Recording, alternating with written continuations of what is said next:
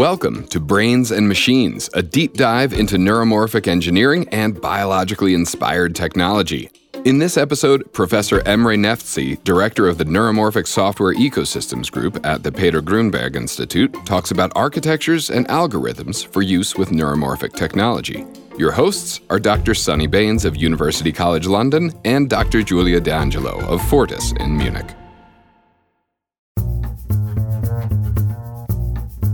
Welcome to Brains and Machines. I am Giulia D'Angelo. And I'm Sunny Bains. In today's episode, Sunny is talking about learning with Professor Emre Neftci of the Peter Grünberg Institute, PGI. After the interview, we will be talking to Ralph Etienne Cummings from Johns Hopkins University about the issues raised. Thank you, Giulia. Emre leads the Neuromorphic Software Ecosystems group at the PGI, where he and his colleagues are thinking not so much about the underlying physical substrate, but how neurons can be trained and organized to learn in an efficient and brain-inspired way. You'll hear about his work in making backpropagation compatible with spiking neural networks, dealing with device variability, and one or few-shot learning. There are links to his work and some of the specific papers we'll be discussing on our website. You can check them out at brainsandmachines.net. I met Emre at his office in Aachen. Emre Neftci, welcome to Brains and Machines.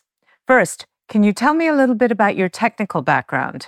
Sure. So I'm a physicist. I've been studying at EPFL Lausanne. I've studied mostly condensed matter physics. And at the end of my studies, I was interested in moving in a domain that was more lively and future-looking. And so this is how I moved into neuromorphic engineering. Neuromorphic engineering really combines the ideas of physics with natural computing and neuroscience. So what got you interested in that area? How did you come across it? Well, the story was that I had to take classes outside my area when I was in Lausanne and took the class of Wolfram Gerstner, who was a very prominent researcher in the area of neuroscience and particularly in computational neuroscience and learning. And I really liked his class. And after I was done with my master's, I went to him and said, I want to continue doing this. Can you suggest any people, in particular Zurich? I wanted to go to Zurich at that time. And this is how I got in contact with Giacomo Indiveri at the Institute of Neuroinformatics. And he showed me how he is building neuroscience into silicon, basically the technology that we use to build our processors today. But the way that these circuits are built really uses the physics of the devices. And I found that is a place where I could contribute because my area was, as I mentioned, in condensed matter physics, as well as nonlinear dynamics. So really combined all the ingredients I really loved already and looking into the future of computing. You're best known for your work in surrogate gradient networks. Can you explain why they're important in this field? We took a long path to arrive to surrogate gradients. So perhaps I'll take one step back and explain how we got there. So as I was doing my PhD in Zurich with Giacomo Indiveri and Rodney Douglas, Giacomo had these amazing chips that had circuits of neurons built into them that we could connect in arbitrary ways and program them through our computer in many different ways. And so the question then became, how can we program these chips in order to achieve some interesting computation? And this is actually not so different from how we use our computers, right? We have a programming language, we compile that programming language into a set of instructions that our processor can understand. And so we asked the question, what would be the equivalent for these neuromorphic chips? And at the beginning, we thought of how to implement the classical building blocks of computers, which are finite state machines. And that was essentially my thesis. But once we were done with this, we were asked with the question, so we programmed these chips from the top down. Essentially, a programmer comes in and says, this is what I wanted to do. But this is not necessarily how our brain works. At least for most of the part, it is self-programmed by learning. As I finished my thesis, I started thinking, how can we actually teach these chips to learn to perform this behavior? And this was at the beginning of the neural networks hype in 2012. So there we started exploring some ideas of machine learning and namely the workhorse of training deep networks today, which is gradient backpropagation, in terms of biological processes, and in particular those that are implemented in these neuromorphic chips. These are spiking chips, right? Spiking with spiking communication. So without getting too deep into the maths, can you tell us how these surrogate gradient networks work? So the surrogate gradients worked by building an analogy between artificial neural networks and spiking neural networks. We realized at the time that the spiking neural network is very similar to a subset of deep neural networks called recurrent neural networks, in that they describe a process in time. There was one part that was a problem in applying gradient descent to these types of spiking neural networks, which is the fact that the neurons spike. And if you think of what gradient descent is doing, is actually to determine a slope, right? We determine the slope of how the loss changes with respect to a parameter. But if that involves all or none or these jumps, then we can't calculate that slope really well. So the surrogate gradient, in terms of programming, it's a one-liner trick to avoid this, by assuming that that spike is actually a smooth bump on which we can actually calculate the gradients. But we only do this when we train the network. When we actually apply it, as in just run the data through our algorithm, we eventually use the spikes. This is why it's called the surrogate gradients, because we're actually defining a surrogate model on which we calculate the gradients, and then we use the results of those gradients to train our network. Now, my understanding from machine learning and from neuromorphic is that the way these things are usually approached is that you do the training of a network in some kind of really inefficient way on a big machine. And then often the inference, the using of that knowledge is done on something much smaller and more efficient, or at least that's the hope with neuromorphic engineering. So your technique really lends itself to that, in that you're having to put in more effort to calculate, presumably, these surrogate gradients. But then once you run them, they're running as nice, efficient spiking neural networks. Would that be a fair characterization? That is a fair characterization. I will add to that a little bit. It is correct that we basically define a method that allows to use conventional machine learning tools to train these neural networks. And we can then map the result of that training onto hardware. But the most beautiful part of it, and this is what really appealed to me as a scientist, was that the learning rules that we derive through this exercise of gradient descent with these spiking neural networks creates the learning rules that we need to implement on the chip should we want to do this online on the chip, as you described. And these learning rules that occur at the synapse, that's the process that's called synaptic plasticity. We now had a way to construct synaptic plasticity rules from first principles, in this case, a simple principle of gradient descent. So it both provides a mechanism for training the networks offline, but also a mechanism for learning online, and even can help neuroscientists understand the data that they're seeing. Now, more recently, you've been extending this work in various ways. Can you talk a little bit about how? I'm a very hands-on person. So what happened once we implemented these surrogate gradient methods and the related methods is that they didn't work so well in practice, right? So if we built a chip or even a simulation that used these learning rules based on the surrogate gradients, it did learn very slowly, right? So we needed to present a lot of samples. Now, without going too much into the details, we can hook this up with a special camera that can take some visual inputs and transform them into events and spikes that the chip can understand. So we need to repeat many of these samples to the chip for it to learn. And worst of this was that after you've taught it a couple of classes of samples, or it learned something, it tended to forget the first ones. Right.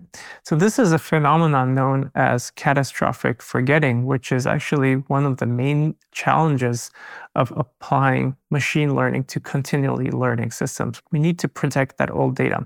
The brain is actually using several memory systems and consolidation mechanisms to prevent this. So then we're thinking, well, how can we actually use these learning rules, which work so well if we train them offline? How can we use them online in a similar way that humans learn? We don't learn by first shutting off our brain and then training it and then applying it. We learn as we behave. This is where we've found ways of extending surrogate gradients along a so-called learning to learn. As we were discussing earlier, we were talking about the training mechanism offline and the learning mechanism online. Can we use these two together? And the answer is yes. Now, all of this is happening in a simulation. We train the neural network to learn efficiently. And once we apply the results of this offline training onto the chip, we have a system that can learn using only a few iterations. Now, this solved the problem of slow training, and to some extent even solves the problem of catastrophic forgetting, because we don't need to make that many updates. If we don't update that much, we don't disturb what was already there. So I understand that this kind of approach can be used to help solve the problem of variability in some of these new devices that we're thinking of using in neuromorphic engineering, things like memristors, analog devices, phase change devices, where they don't all work in exactly the same way, so you get slightly different behavior. Is that true? Can you use it for that? So the really interesting aspect of this learning to learn is exactly what you mentioned. Because we can optimize for any learning dynamic, this can be, for example, the synaptic plasticity dynamics, we can introduce any behavior or misbehavior of these emerging devices that you've mentioned, such as resistive RAMs and phase change memories. Now, we're really early in these studies, but we have shown in simulations of these devices that if we learn to learn with the memristor dynamics and all its variability, so-called cycle-to-cycle or device-to-device variability, we find that the gap between the ideal device and these memristor is largely closed. And this works really well with the idea of using these emerging devices for online learning, because anyway, we're never going to use these devices, or in most cases, we are not going to use these devices for training from scratch. We're going to pre-train the network, apply it onto the memristors, say in the lab or at a factory, and then this is going to be fine-tuned for the particular user in this particular environment. And in that sense, if we can get rid of some of the problems that the emerging devices may show, or maybe the limited endurance, for example, we can't program them very often, then we can overcome a lot of the issues here. It's very interesting because it changes all the metrics that people thought were important for these memristors, especially in this neuromorphic application. In fact, we find that we don't need to think so much about things like endurance or precision because we can build all of this in the training part. Now, there always will be a little bit of an overhead, right? In terms of whenever you're having to train in the presence of noise, that means you're going to have a few more neurons, a little bit more resource in order to do that, right? So what we're really describing is two phases of the whole training process. One, as I mentioned, is really offline, and the other one is online. You're right that this whole story has a potentially expensive offline phase. We have to realize that if we're building 1 million of these chips, we only need to do that offline phase once. So that cost is amortized across all those 1 million devices. That's where the cost of the variability is going to occur.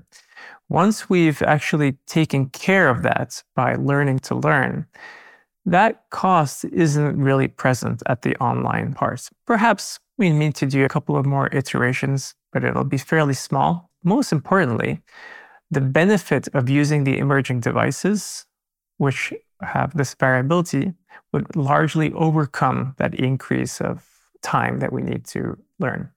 So I've noticed recently that with the explosion of machine learning, deep learning, transformer models, that the neuromorphic community has started to get interested in working more on what we would call perhaps conventional machine learning techniques.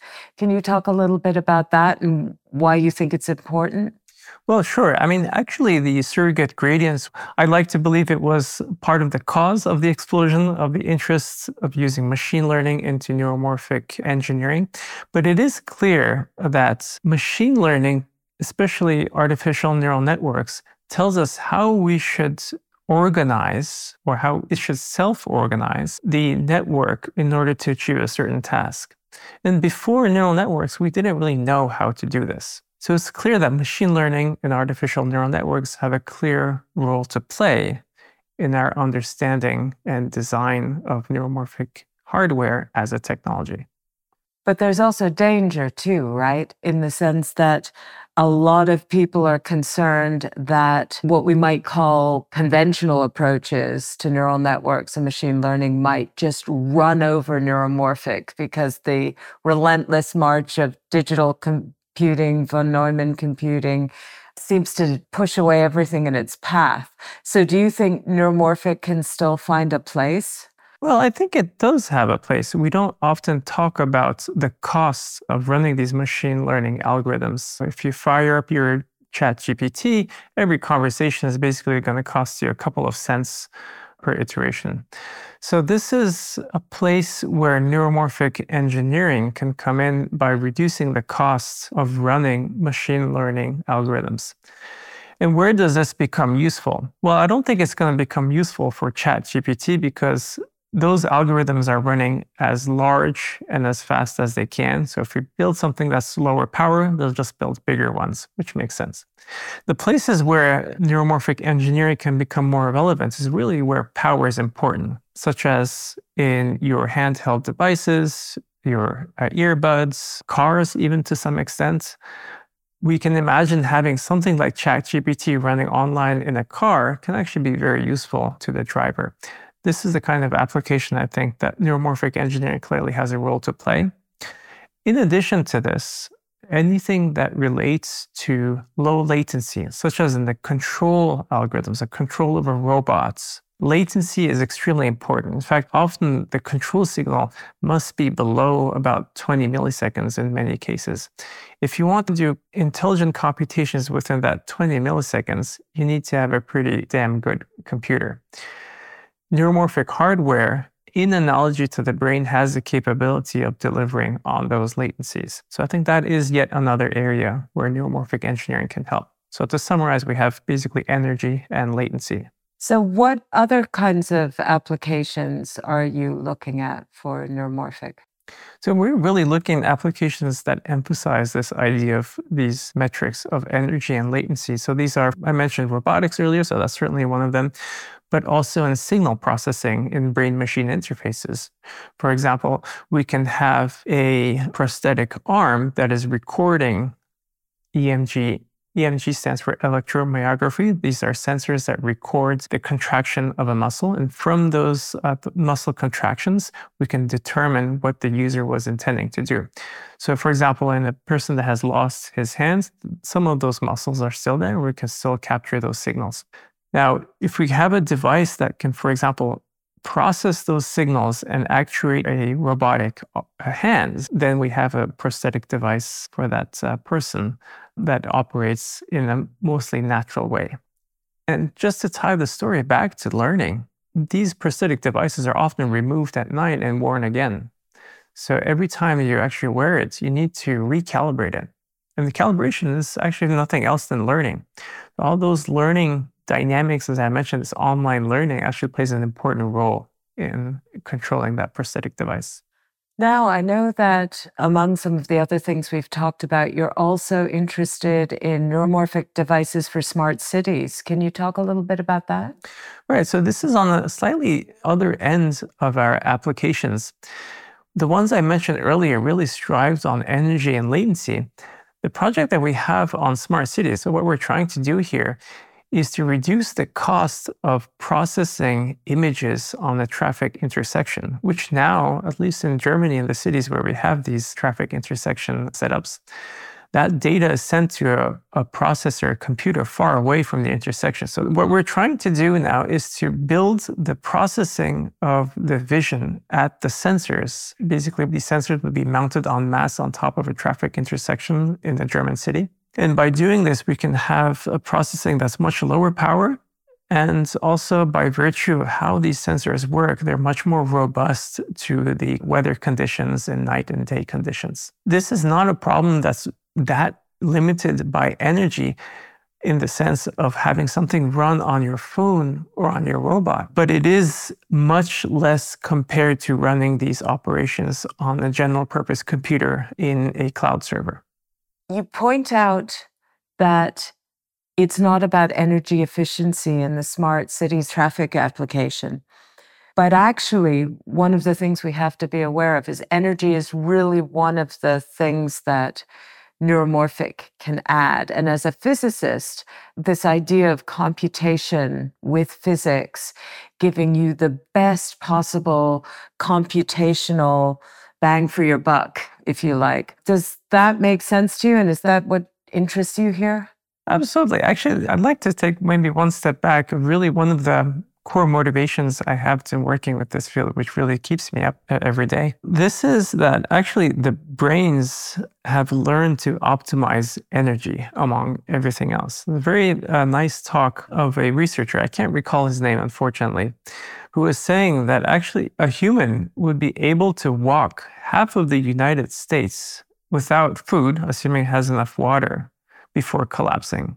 Not even a car could do this. Of course, that relates to the energy efficiency of the body, but it does also reflect itself to the brain. It's an incredibly energy efficient machine. So the way that it achieves this is really by using a different computational architecture and strategy. Okay, so this is, I think, a well understood and accepted fact. By exploiting the physics of our systems, memoristic devices, emerging devices, or silicon, we can actually reap somewhat similar benefits to the brain.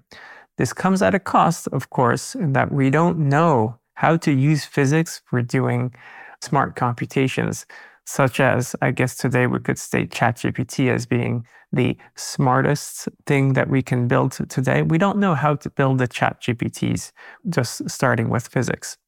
But we do have some ideas of how we can modify our neuromorphic architectures towards the building blocks of GPTs, which are these transformers. Emre Neftci, thanks for coming on to Brains and Machines. Thank you very much. It was very exciting to be here. Thanks, Sunny. I really liked Emre's point of view on lots of things. And for more about Emre's work, please go to brainsandmachines.net. Now, we welcome back our regular commentator, Professor Ralph Etienne Cummings from Johns Hopkins University. Sunny, Julia, how are you? Wonderful to see you again. Hi, Ralph. So what can I say? I very much enjoyed listening to Emre, and he talked about lots of applications and real-world applications. It was magic for me. Emre does something that is really out of my comfort zone, and I understood one of the problems is the slow training and the catastrophic forgetting, and this can be solved with meta-learning or learning to learn. But I wonder if the problem of requiring lots of samples is still there.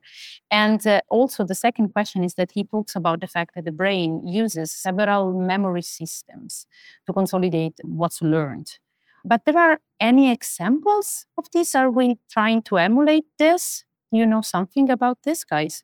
Yeah, so I think people have been dealing with the notion of catastrophic forgetting for a long time, right? Especially in online systems that continuously learn. One person that I would point to is a guy named Joshua Vogelstein, who has spent some time on building models that has these three components. One that is for robustness, another component that is for longevity in the memories that it learns or the weights that it learns, and I forget what the third piece is. But then combined together, you are able then to construct a system that continuously just updates or tweaks on the margin just the weights that does not allow you to forget the previous things that you have, right? And this is in classical machine learning approaches, right? It's not neuromorphic in that sense. It's not anything that would be classically considered to be neuromorphic. It's just understanding how do we learn new things without forgetting everything else that we've learned. And then, of course, everything has a trajectory on forgetting, right? We cannot learn new things if we don't forget, because all networks have capacities. After a certain point, once you've hit the capacity, then what's going to happen, right? You're not going to be able to learn anything else. So there has to be a time delay to the kind of losing your memory. But that's okay. We do that too. I can't remember what I did when I was 10 years old anymore, right? It's part of our development. So it's that combination of the temporal dynamics of the weights and the ability to incrementally change the weights in such a way that does not undo the previous updates that you've done is what's really key about this means not to have catastrophic forgetting. You made me think of a colleague who used to be at Imperial College, and then he was at Southampton, and now he's here in Edinburgh, so not far from me. Themis Podramakis is doing some really interesting things related to having memristors as neurons that learn in different time scales. So they learn both in the long time scale for classifying, but they also learn in the short time scale for short-term memory, things that are transient. And they learn essentially at different depths within the same device. So it's almost a memory on top of another memory. I seem to remember he called it a palimpsest memory. I don't know if it's strictly relevant to the sort of catastrophic forgetting issues that you've been talking about, but it was interesting work for me, so it might be interesting for some of the listeners. Agreed. And all of these approaches that allows us to coexist in terms of things that we don't want to forget and things that we do and how can they all work together, I think is going to be super important in building systems that can continuously update their knowledge base and update what they know. That's an example of an implementation. I have a question that might be naive, but so we have long-term memory and short-term memory, but then I guess the problem is trying to understand what needs to be consolidated and then become long-term memory and what can be disregarded with this delay that you were talking about, right? Is there any way to choose and select what's important or what's salient to be remembered somehow? So I think that's a very tough question, right? So in fact, this is ongoing research, and we have one grant right now that's specifically asking that question, but from a different perspective. It's basically saying, can saliency drive learning to make it simpler, to make the credit assignment simpler, to make the complexity of the network less, and so on. But what you're asking is the other way around, right? Essentially, if I was to run my saliency algorithm now on my memories, can I pick only those that I think are salient to my life and so on? I don't know that, at least I haven't seen any work on that front. It would be interesting to see whether that can be done. I do think that, it reminds me of humans again, human memories. There are certain things, when you got scared when you were a 3-year-old or whatever, that element might stick in your brain for a long time, or your first kiss or whatever. Those were very salient to you, so therefore it stays a little bit longer. So that clearly has that loop. But yeah, I don't know whether folks are thinking about how to combine that in any deep learning system or any kind of learning system that we know. To me, this is just inherent to learning in biological organisms about survival. It's about ignoring the things that are not important. And then because the signals are not important, they don't propagate so far down the chain of neurons. So the deeper the signals propagate through the brain, the more salient they must have been in the first place. Otherwise, they wouldn't have got through all of the gatekeepers in between. So to me, the whole endeavor of building neural networks is about constantly evaluating the saliency of signals and memories. That's all one thing.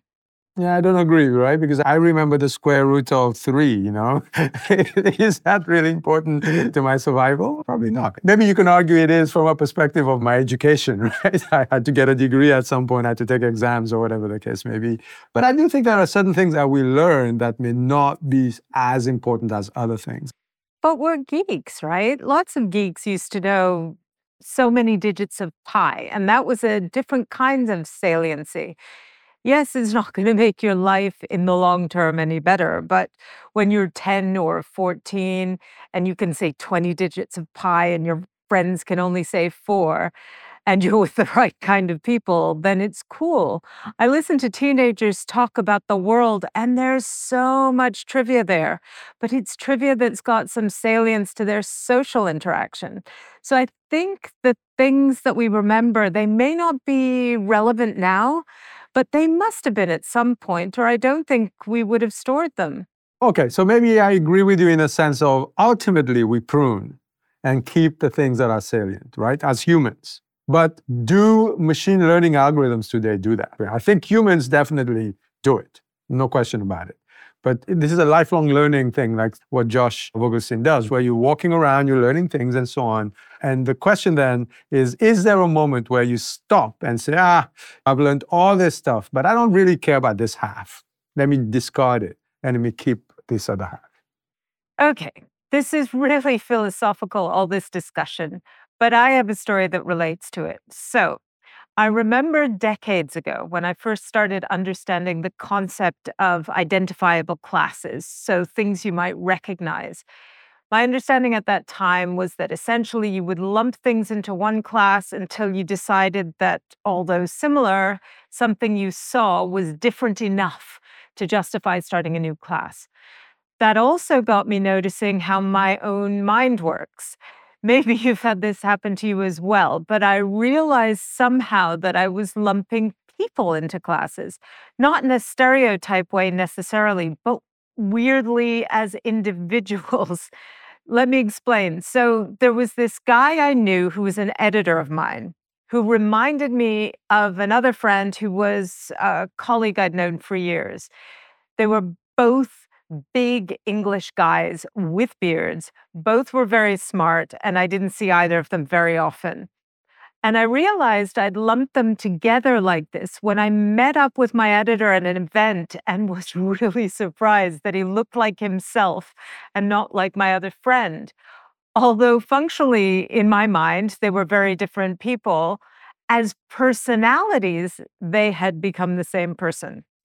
Which makes me wonder whether our development of stereotypes might be a function of our just not being bothered to remember the distinctions between people. Maybe our lack of care or interest, saliency, if you will, means it doesn't seem relevant for us to differentiate between those that we see as lumped into a single class. I don't know, but I think you can see elements of that where we're throwing away information, we as humans, that could be useful to us. So all I'm saying is philosophically, these problems are there one way or the other, whether it's in machines or people. Although obviously we have much more sophisticated memories controlled by hormones and other things going on in the body, etc. Yes, and we do a lot more of that curation than I think what happens in machine learning. We curate everything, right? We like this person, we don't like that person. The learned objects in a DNN doesn't say, I like this object more than I like that object, right? It just says, object A, object B. That's it. It would be interesting, Julia, then, to put on another layer. So it's not even, it's meta learning, but what's the opposite of meta? A way to post hoc, to clean up, to throw out what I like and throw out. So what is the notion of liking from a machine learning perspective? That may be Emre's next big problem. I was actually even thinking whilst you were speaking about the fact that we can even making it more complex because humans make up memories. So we make it up. We not only remember, forget, but we also make it up. So it would be another layer of complexity. Which brings us into dreaming, right? And the things that we make up in order to consolidate what we've been learning in real life. When I was in Bern at the university there, I saw some interesting work talking about learning through dreaming. And I know that's a field that's existed for a while. So you're absolutely right, Julia. I learned to ride the bicycle through dreams. I tried it for a day, I fell, dreamt about it, and I woke up the next day and I rode right off. I have a similar story, although mine is about second-order differential equations. When I was in high school, I remember trying to do my homework and just not being successful with this one problem. And I went to sleep, I dreamt on it, and the next morning I was able to get out of bed and just finish my homework. It was great. So yes, dreams are very helpful. But I know you wanted to talk about Riyad Ben Osman and how you felt about some of the work that Emre did and how it had echoes of Riyad's work.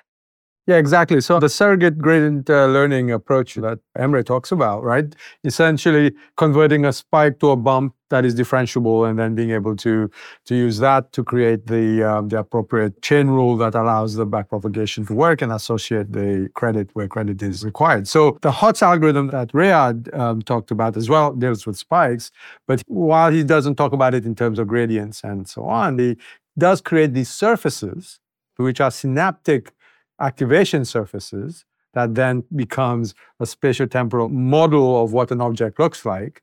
And then that can then be used for identification. So there is a little bit of an echo of each other there, right? Emre's one is more on the neuron side, whereas Riyad's work is more on the synaptic side, even though ultimately Emre's work is also being used to update synapses. So there is this interesting loop. So I wonder how those two sets of algorithms, the surrogate gradient learning as well as HOTS, whether there's a place for them to merge, and maybe that can be the big thing for the field. I don't know.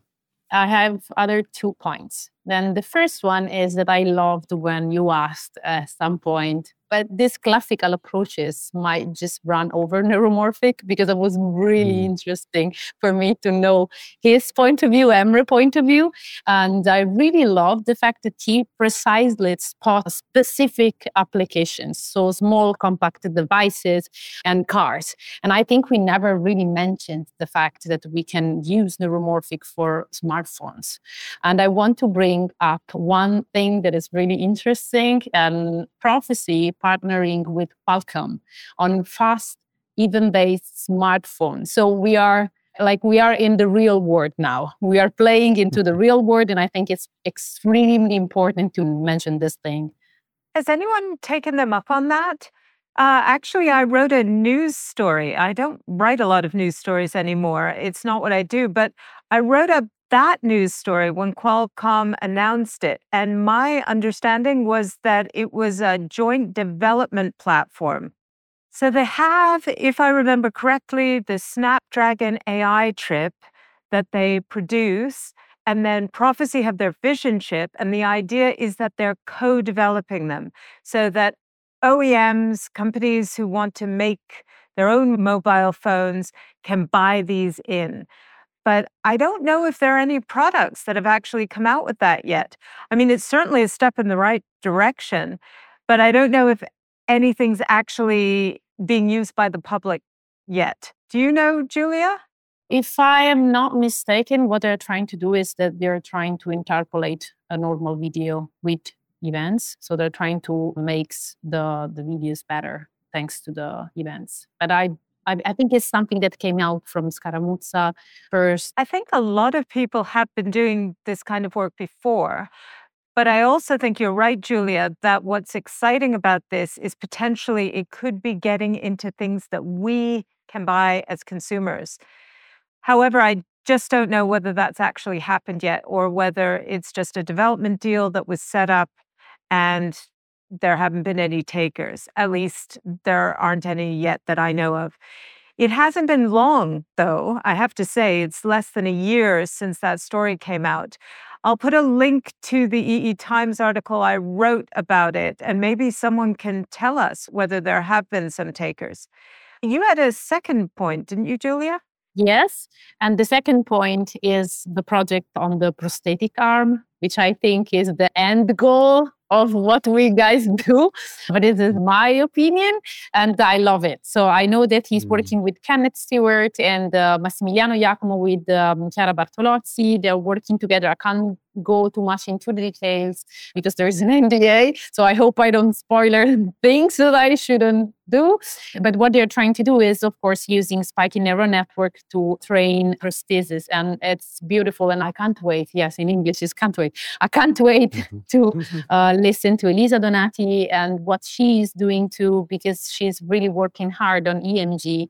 And again, to me, and please, Ralph, forgive me, this is the killer application. And to me, this is helping humans and Don't kill anybody. Don't kill anything. Don't kill anything. What do you think, guys? I think it's amazing, and I can't wait to listen to Lisa. So I think I should just make clear to the listeners that Giulia is alluding to the fact that we've already done an interview with Elisa Donati from the Institute of Neuroinformatics in Zurich, which we will be releasing on the podcast at some point in the future. Also, we have Kenneth Stewart, who she's mentioned, and apparently these two are now working together, which I hadn't realized. I think that's relatively recent. So I just thought I'd make that clear. So the only thing I would say is this, right? So if you're reading EMG, then I think you're a little bit lost. By the time you get to EMG, the signal has been filtered through so many different filters. And yes, you can identify maybe individual muscle fibers, but it's hard, right? Why not go back one layer higher and actually tap into the nerve fascicles, where now you're getting actual spikes, right? As opposed to just analog aggregate of spikes that comes to the muscle. That's where I think it'll be interesting. That's what Nitish Thakur was doing, right? Yeah, there's some aspect of the electrodes that he was developing that would wrap around the fascicle and penetrate and so on. And there are other folks, some of his students also working on that as well, right? But that I think is where the interesting part is now. The EMG scenario is essentially the easier one, right? And in fact, this has been proven, right? Todd Culkin from Chicago Institute of Rehabilitation and so on has demonstrated this. So you basically re-innovate certain part of the body, then you put on EMG recording devices, that EMG recording device gets decoded. This is all classical stuff, right? It's not neuromorph in the sense, but it works. And that is being used to control a prosthetic limb where, folks have been able to pick up cups, drink, hold eggs, without crushing them and all those kinds of things. So that aspect has been done. But I think what has not been as well followed through on is tapping into the nerve fascicles, be it at the distal points or even more centrally at the spinal cord itself, right at the output of the spinal cord in the ventral roots. Whether that can be done, that would be, I think, where your not killer, but living apps would actually sit. And actually, the particular thing of this specific projects, let's say, is that you might think that when you do learning or your model is learning, you need to generalize enough to then classify well. But then what you do instead in this case is to tailor your model on the person. And actually, the person needs to retrain every month because your arm can change. And then you are not generalizing, but you are actually tailoring as much as you can to the person. And I think it's just beautiful. It's counterintuitive and beautiful. And I like it. Yeah, and that would be another example of lifelong learning again. You don't want to catastrophically forget what your arm looked like, so you have to relearn everything every morning. But you just want to marginally learn what just has changed, right? I've gotten a little bit more muscles, I'm a little bit stronger or weaker, and I'm tired today. All those kinds of little nuance that can be trained and that can be updated instead of having to learn everything from scratch, right? So that would be really cool. One last thing, I think Emre's work is pivotal. I think Emre is right in saying his surrogate gradient learning did open up a few doors in thinking about how to do learning that is more similar to the traditional DNNs and stuff with spiking networks. So that really made it possible for people to start thinking about, okay, we may be able to use this platform to do more than just let me mimic biology, right? So I like the fact that there is that parallelism between the two sides of the argument. And I don't want to steal Kenneth Stewart's thunder because he's going to talk about that a little when we have him on later in the season. But one of the things he did as a PhD student with Emre back at UC Irvine, I believe, is that he worked on one-shot learning with this gradient descent. And what's important about that, at least from my point of view, is that it means that you can do your training offline, then you can impose your neural network into an imperfect device and use your one-shot or few-shot learning to do the final tweaks to make it work the way it's supposed to, or perhaps to learn an extra class or two that are going to be important for the device in its operation. I'm probably not doing it justice, but Kenneth will be on to talk about it properly later in the season. And with that plug for a future episode, let me thank Sunny for another interview and Ralph for some interesting perspective. In our next episode, Sunny will be talking to Dr. Shiqi Liu of the Institute for Neuromorphic Engineering in Zurich. We hope you join us then.